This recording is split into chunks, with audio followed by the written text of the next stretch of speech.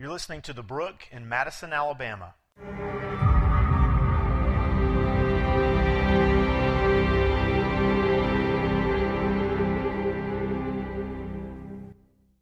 Well, I think we all would agree that our words are very powerful. But I tend to think that what makes them even more powerful or gives them more weight is the person behind those words. For example, if a stranger criticizes you, it will impact your life for a couple of days, weeks, maybe even months. But you'll soon forget what they said and who said it because, after all, you don't know that person. On the other hand, if a friend or a family member offers praise or criticism, those words can either crush you or strengthen you for a very long time, maybe even impact the rest of your life. Why? Because you know the person behind those words. November 1989 was one of those moments for me as most of my family was huddled together in our living room as a tornado unleashed its destruction down Airport Road into the heart of Jones Valley where my family was living at the time. And I can remember it just like yesterday, huddled together with my mom and my oldest sister as we listened to the freight train noise of the tornado that many of us are very familiar with, and also heard the windows all throughout our house exploding as the tornado went right by our house. My father wasn't there at the time because he got held up at the hospital where he was working. And so he didn't come home until after midnight, long after me and my sisters were already fast asleep.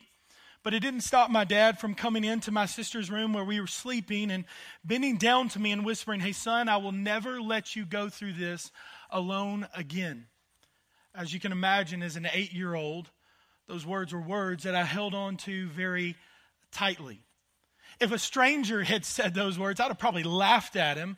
But on top of that, I would have never believed them because I don't know that person. But you see, because I knew my dad, he was not only my flesh and blood, but because I knew his character, that he loved me, that he cared for our family, that he wanted the very best, I held on to those words. And I believe that they were true, not only as an 8-year-old kid, but even as a teenager. But they're also words that have been etched in my mind to this day. And I'm sure that many of you in this room can relate to a similar moment. Hopefully in different circumstances, but a moment nonetheless where maybe a teacher, a coach, a parent, or even a youth pastor, because we know they have the greatest advice to ever give, newsflash, but they impacted you with the words that they had to say to you.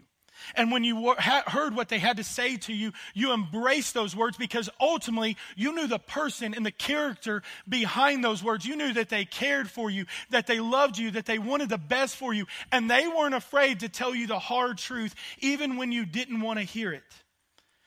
And just as God has allowed people and their words to impact our lives, I would suggest to you this morning as believers, there should be no greater words that shall lead and direct our path than the very words of God. God's word should absolutely impact the life of a believer, not just on how you worship or how you pray, but it should impact every single part of your life, how you work, how you study, students, how you play your sports, how you talk. It should impact every area. Why? Well, it's because the word of God reveals to us the character of God, which leads us to walk in obedience to his promises and commands. Let me say it again. The word of God reveals to us the character of God, which leads us to walk in obedience to his promises and his commands. See, what happens so often, maybe in a Christian circle, is we want to somehow try to separate God's character and God's attributes away from his word. But you can't do it. They go hand in hand.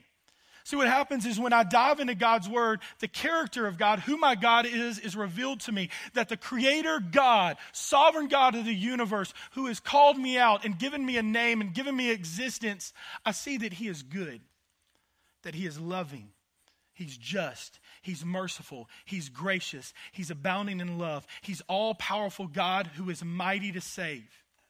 And because when I dive into his word, I know who my God is. I can continue to dive in it day after day, and I can apply his truth, his commands, and his promises, and I can make much of the God who has saved me and redeemed me and set me apart. And this morning, I want to ask you a question. Do you understand the power of that statement?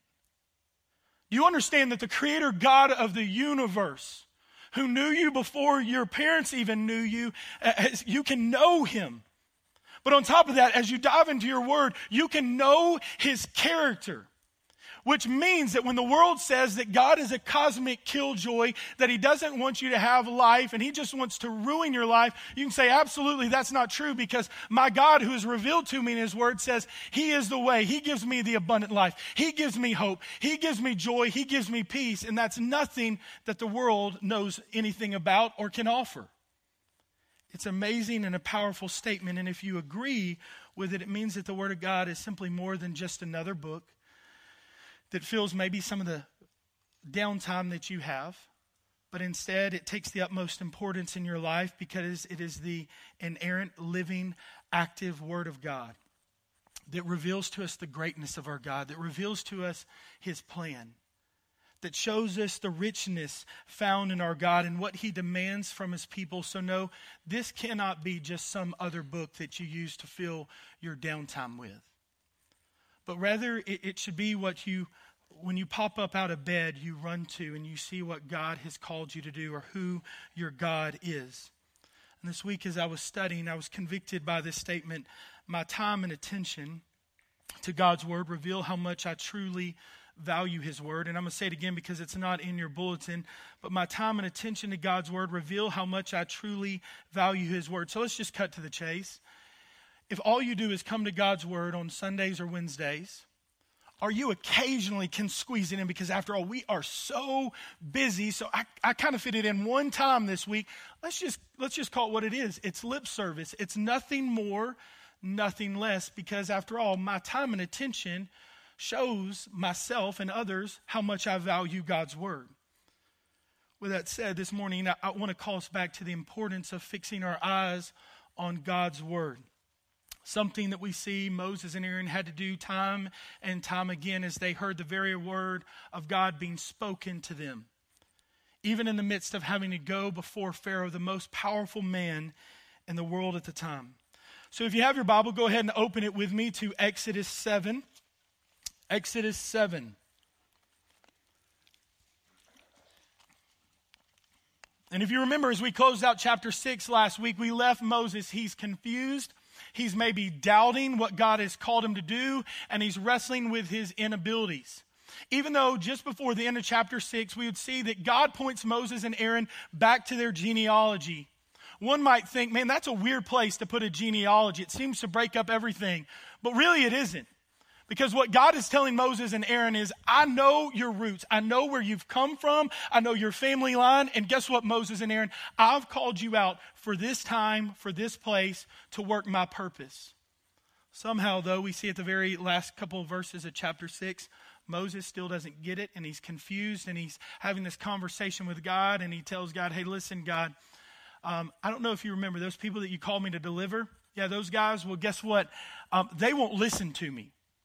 But on top of that, they're turning to the very one who has enslaved them, Pharaoh. So not only, God, will your people not listen to me, but how in the world is Pharaoh going to listen to me? Because I am a clumsy speaker. I am a man of unclean lips. And this is where we pick up in Exodus 7, verse 1. And the Lord said to Moses, see, I've made you like God to Pharaoh, and your brother Aaron shall be your prophet. You shall speak all that I command you. And your brother Aaron shall tell Pharaoh to let the people of Israel go out of his land. But I will harden Pharaoh's heart. And though I multiply my signs and wonders in the land of Egypt, Pharaoh will not listen to you.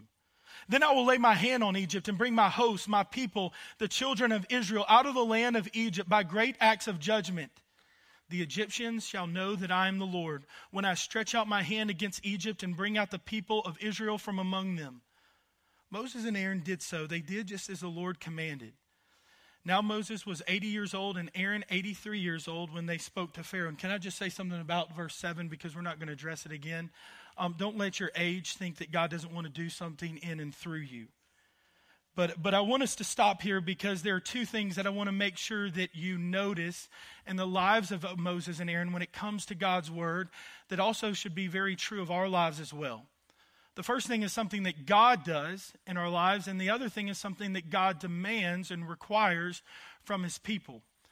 So the first thing that God does is God equips us in the midst of our weaknesses to accomplish his purpose. Remember, Moses is fresh off of hearing God's people, his very own flesh and blood, reject him. So you can imagine Moses is confused. Moses is listening to anxiousness and that fear. And on top of that, to make matters worse, he's wrestling with his inabilities when he says, hey, God, I'm a clumsy speaker, so there's no way that Pharaoh is going to listen to me.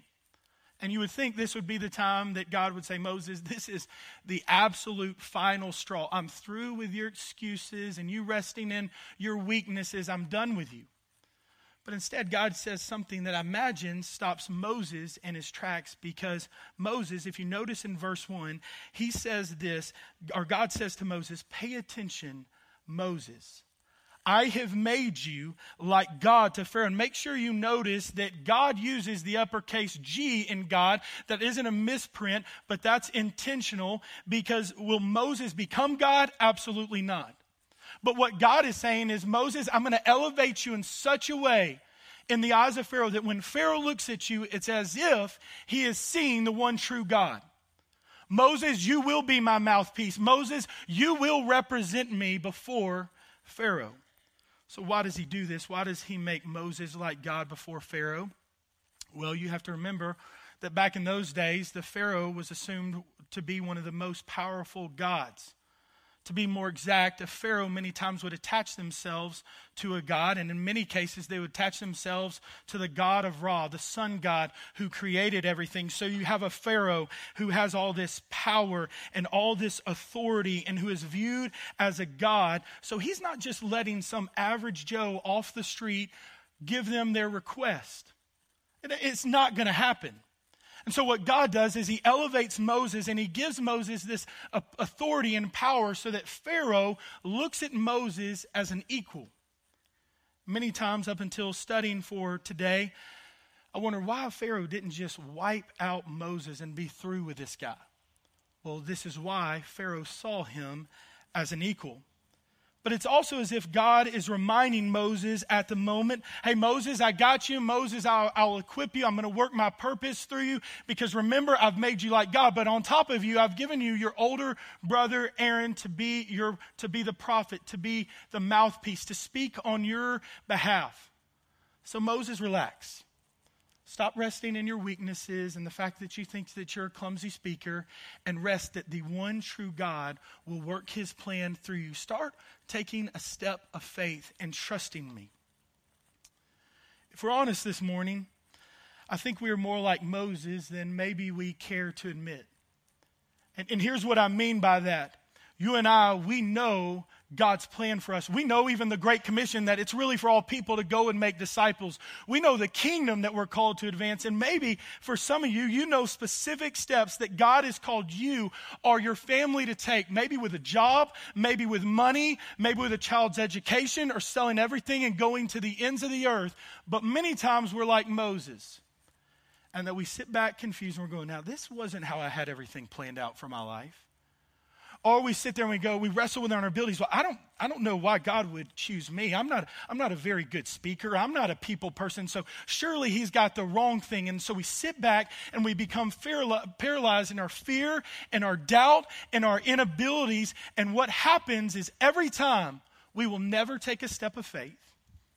And the kingdom of God will never be advanced in and through our lives. And can I just say that many times I wrestle with this. Just this weekend studying for this sermon, the enemy assaulted me with one lie after another lie. And he would say, Chip, you're no good. Chip, you're a clumsy speaker. Chip, how in the world will they listen to you? Over and over again, one lie after another. And here's what happened.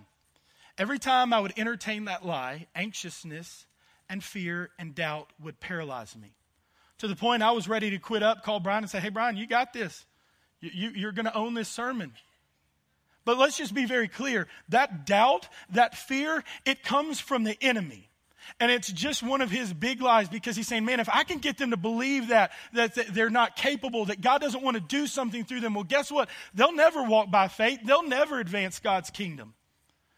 But then what happened is God spoke as I was praying, and he said, Chip, remember remember what I did in Moses' life and how I elevated and I equipped him? Well, guess what? I'm going to equip you. I'm going to give you my word. So just walk in obedience to what I've called you to do. Stop worrying about what people think and just trust me and take a step of faith. The Apostle Paul understood this all too well in 2 Corinthians 12, 9 through 10, a passage that we know all very well. When Paul said, "My grace is sufficient for you, my power is made perfect in weakness. Therefore I will boast all the more gladly of my weaknesses, so that the power of Christ may rest upon me. For the sake of Christ, then I am content. I am okay with weaknesses and insults and hardships, persecutions and calamities. For when I am weak, then I am strong." It's safe to say that at this point in time in Moses' life, he's not okay with his weaknesses. He's not okay with his inabilities, but rather he's letting them define him. But Paul would say to a brother and sister in Christ, hey, guess what? You should boast in your weaknesses. You should boast in your inabilities, in your insults, and the hardships that you face. Because guess what's going to happen? God is going to show off in your life, and he's going to put his power and his grace on display. So you can't boast in yourself anymore. All you'll be able to do is say, yeah, that was God.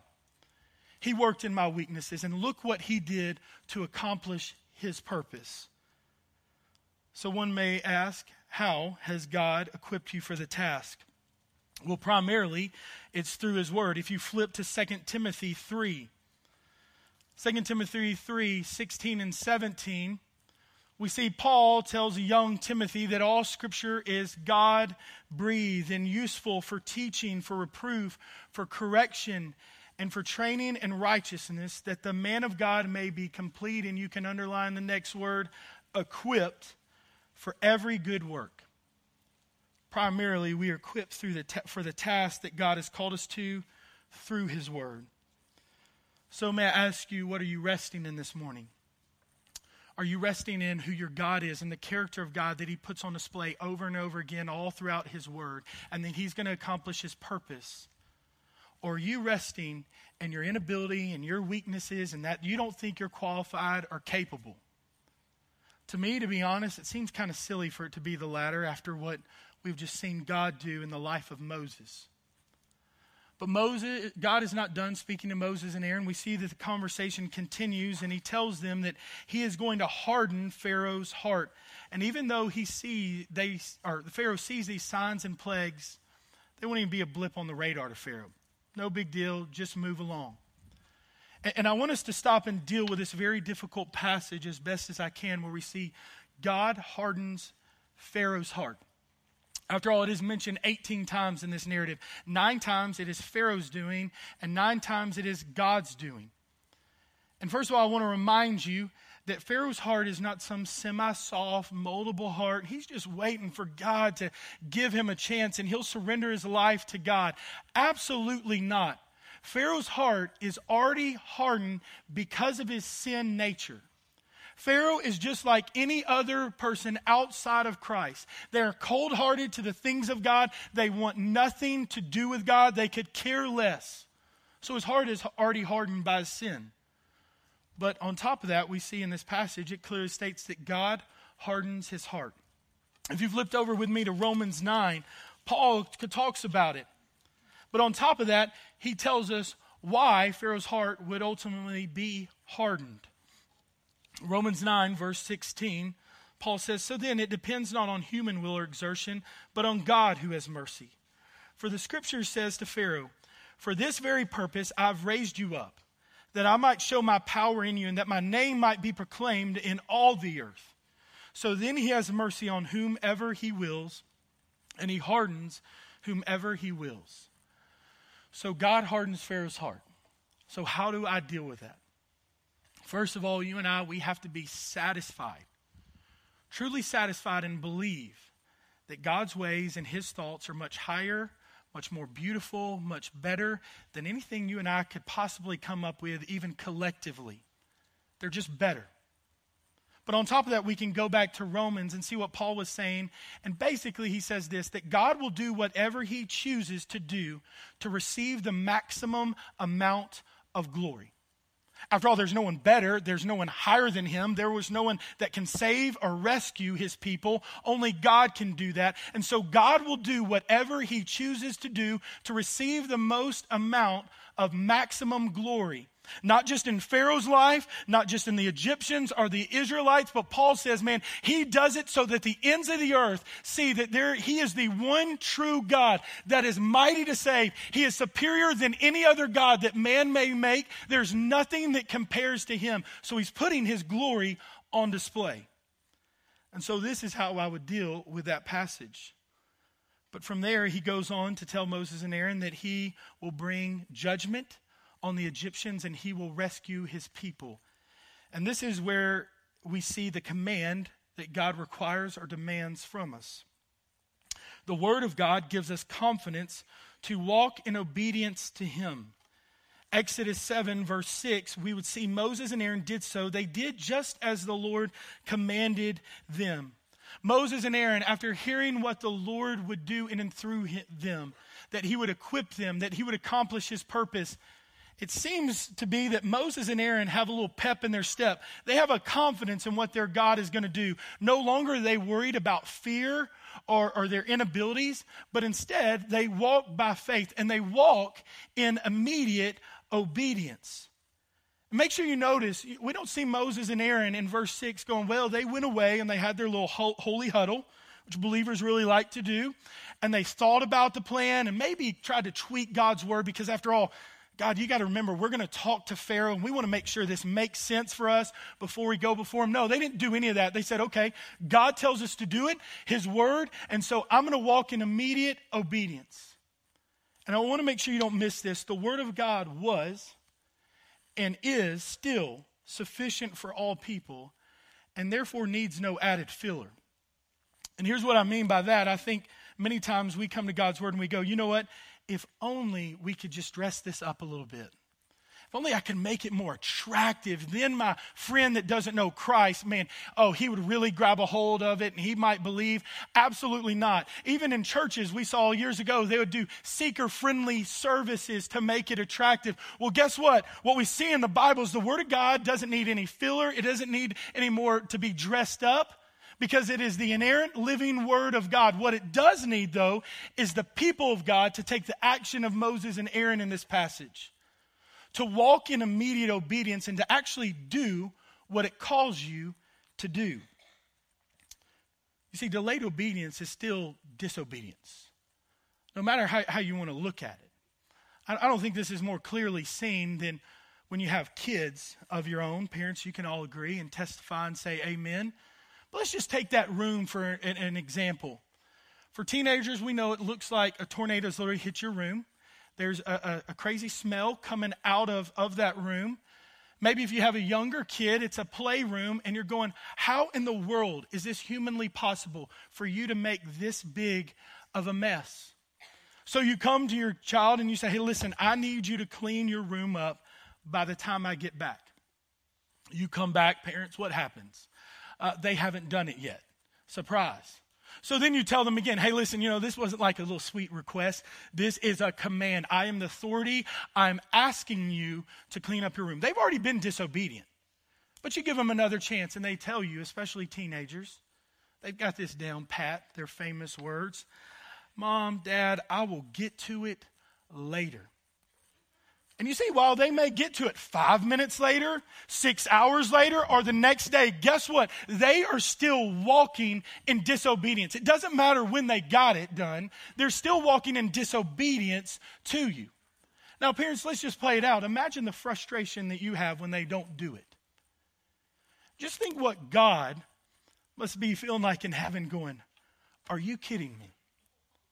Like I've revealed to you over and over again my character, my plan, my promises, my commands, what I've called my people of God to be about doing. I've even given them specific steps of faith in their life to walk in, but yet somehow they want to take a step back and go, well, let's pray about this. Let's think about it. Maybe I need 5 voices in here and we'll talk about it for a couple months and then we'll get to it when we built a better nest egg up and it makes sense to us. And God's saying, no. You need to understand that is disobedience and that is sin. I've called you to immediate obedience. and praise the Lord that our God is gracious and merciful to us. But you see, the thing is when we have that attitude, what we're really saying is, hey, God, I know what's best for my life. And I really know the time I should do it in. You don't. You probably won't voice it like that. But that's really our attitude. That's what we're really saying. But rather, our attitude and our heart should be just what Psalm 19:60 says. I hurried, not hesitating to keep your commands. May we be a people, God, that hurries to God's word and go, I don't have to doubt what he calls me to do. I'm going to be about doing it. You see, because we're called to be people of God that walk in immediate, loving obedience. But let's keep reading Exodus 7, verse 8. It says, Then the Lord said to Moses and Aaron, When Pharaoh says to you, prove yourselves by working a miracle, then you shall say to Aaron, Take your staff and cast it down before Pharaoh, that it may become a serpent. So Moses and Aaron went to Pharaoh and did just as the Lord commanded. Aaron cast down his staff before Pharaoh and his servants, and it became a serpent. Then Pharaoh summoned the wise men and the sorcerers, and they, the magicians of Egypt, also did the same by their secret arts. For each man cast down his staff, and they became serpents. But Aaron's staff swallowed up their staffs. Still Pharaoh's heart was hardened, and he would not listen to them, as the Lord had said. Not only have we seen that God is the one that will equip us, that we can walk in confidence in his word, and he calls us to immediate obedience. But it's in this passage we're also reminded that the word of God calls us to rest in victory in the face of darkness, because our God is victorious. So God tells Moses and Aaron before they go to Pharaoh, hey, listen, when you get there, Pharaoh is going to ask you for a sign or a miracle. Let me just say, Pharaoh isn't asking this because he wants to believe. Rather, he's just wanting to be off the hook. If they can't produce a sign, get these two guys out of my face. I'm done listening to them. So Moses and Aaron do as God commanded, and when they get to Pharaoh, Aaron throws down Moses' staff and it becomes a serpent, a cobra. At this point, you would think Pharaoh maybe is sitting on the edge of his seat and he's paying attention. Because, man, they worshiped in Egypt serpents. They were very powerful in that day and time. The Pharaoh would even had a headdress with a snake on it to be a symbol of his authority. But let's be very clear. God is not just going after Pharaoh and humbling him, but also what he's doing is he's going after every single god. And that's what we're going to see next week as we go into the plagues. And also, so Pharaoh, though, he seems unamused. And then he calls over his sorcerers and his magicians, and they really do the exact same sign. And this isn't an illusion, as some suggest. But rather, this is dark magic that has demonic influence. You would see all throughout it, as you studied history, the Egyptians were very much connected to demonic worship and to demonic influence. But I want to make sure it's very clear that you see that in this passage, these sorcerers can only come up with the same sign. They cannot reverse it. They cannot trump it. And what I want to draw us to and help us see is the people of God, that while God still absolutely does miracles, you can't deny it, is that as the people of God, we shouldn't define our faith by, God, I just need another sign. So often we hear, God, just give me a sign and then I'll do it. God's already given us the greatest sign. There's an empty tomb. So you don't really need another sign. But rather, the people of God should be defined by the words of God. Which means, as we see in God's word, that the enemy is a roaring lion. He masquerades as an angel of light, so he can absolutely copy many of the signs. And you see it in the world. The world is very good at throwing counterfeit signs, taking God's commands and promises and putting their own spin on it. Just think about the rainbow. I mean, the rainbow wasn't meant to talk about a relationship, but rather a promise that God had with his people. Just think about the hashtag that you see, love wins. The world grabs a hold of that hashtag, love wins, and they go, oh, love wins. No, it doesn't. The world doesn't win by just loving. But when the believers talk about that, the love of Jesus absolutely wins, and nobody can deny it or resist it. So we must be careful because the world is very good at counterfeits, but soon they will fade away, as we're about to see. Because what happens next is truly amazing. Aaron's staff turns into a serpent, turns into the cobra, and it consumes all the other snakes. And at this point, you would think Moses, standing before Pharaoh, watching Pharaoh's magicians and sorcerers do the exact same sign, maybe he's tempted to just let his head fall, going, great. Here we go again.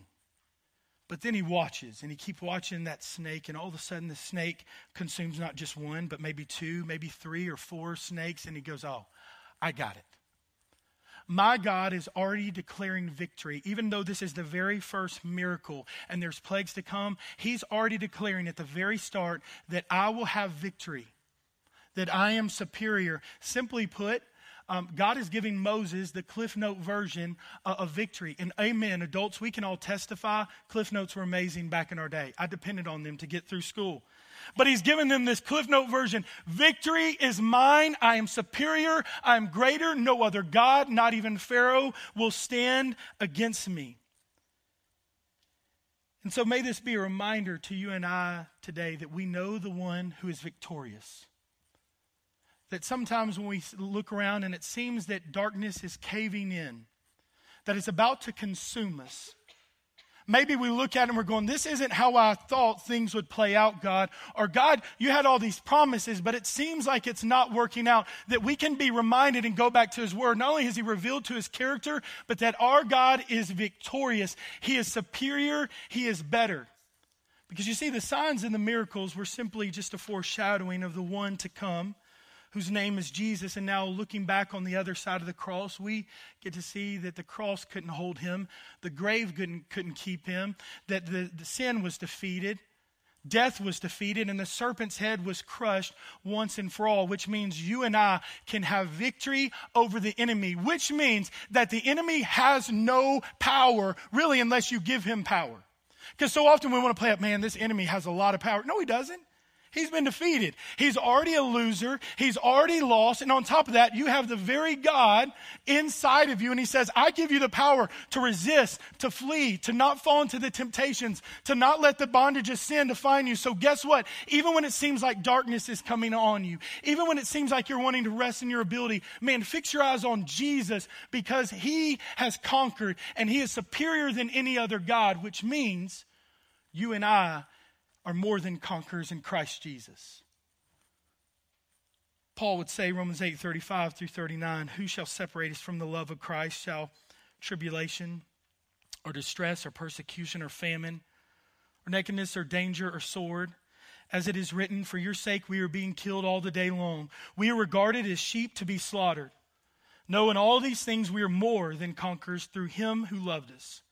For I am sure that neither death nor life, nor angels nor rulers, nor things present, nor things to come, nor powers, nor height, nor depth, nor anything else in all creation will be able to separate us from the love of God in Christ Jesus our Lord. So in closing this morning, I want to ask you, who is your God? Maybe for some of you, your God is yourself, or it's money, or it's just status or fame, or it's that job. Well, guess what? That God will not stand before the one true God. There will be a point in time that every knee will bow and every tongue will confess that Jesus Christ is Lord. And so I urge you that today can be the day of your salvation, because you can know the God who has loved you and sent his one and only Son, perfect Son, to take your place on the cross so that you can walk in victory over sin and death and walk in this abundant life here and now. He's a God that's revealed his character over and over again, that he's good, that he's trustworthy, that he's loving, and he's merciful. I pray that you'll receive Christ today. But for those of you that know the answer to that question, I want to ask you then, what are you resting in? Are you resting in your weaknesses and in your inabilities? Are you resting in the fact that you know who your God is and that he will accomplish his purpose through you? Are you boasting in your weaknesses, or simply just having a pity party over your weaknesses because you're afraid of what will I say? What if I mess things up? Are you resting in the confidence of his word? Are you actually doing God's word? Do you love his word? Are you drawn to his word? Or is it simply something that you just see as an obligation? May it be that we walk out of here resting in the victory that is ours in Christ, and we have that confidence rooted in Christ that he will accomplish his purpose. Let's pray.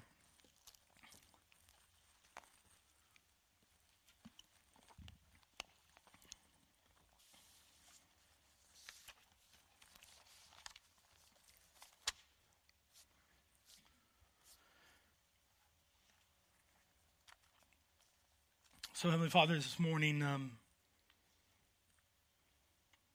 God, I want to thank you that you are God who over and over and over again reveals yourself to us.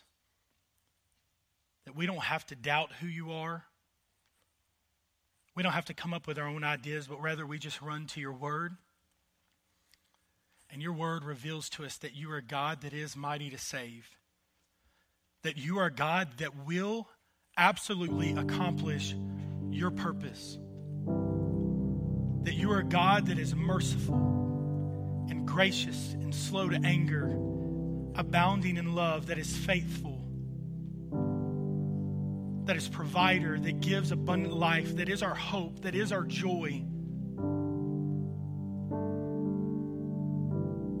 So God, may we be drawn to your word over and over again and just see who you are. And may it well up within our hearts to truly worship the King of Kings and the Lord of Lords, that nothing that the world tries to counterfeit or come up with comes close to the one true living God who is constantly active in our life. So God, may we boast in you. May we boast in the gospel. May we preach it over and over to ourselves. May we not get tired of those words. May we not see that the word of God is just simply something that we do when we're not really busy. But God, may we hunger and thirst for your word. And God, may we hurriedly obey your word. And so God, we pray in these moments that you would search our hearts, you would search our minds. God, that maybe for some of us, you would show us where we're just simply not walking in obedience to you. And we're not taking a step of faith because really we're just resting in our inabilities and letting that define us rather than the God who will work his plan through us. God, I pray that maybe for some that you would speak to our hearts and our minds and you would show us that you are God that calls us to walk in immediate obedience. That you would show us maybe areas where we don't hunger for your word. And God, that you would break our hearts for that, that maybe we'd spend some time sitting and repenting when we're not resting in you, when we're not seeking your face, when we're not hungering for your word. So God, in these next few moments, would you search our hearts? Father, I'm so thankful that when your spirit moves and your spirit speaks, that you can take the hardest of hearts and they can't stand against you. So Lord, we ask that you would speak, and we ask that if there are people that don't know you, God, that your spirit would move in their lives, and today would be the day of salvation, that they walk from death into life. So God, we ask that you would have your way this morning. Would you come and would you speak to us and search our hearts? And it's in your name we pray. Amen.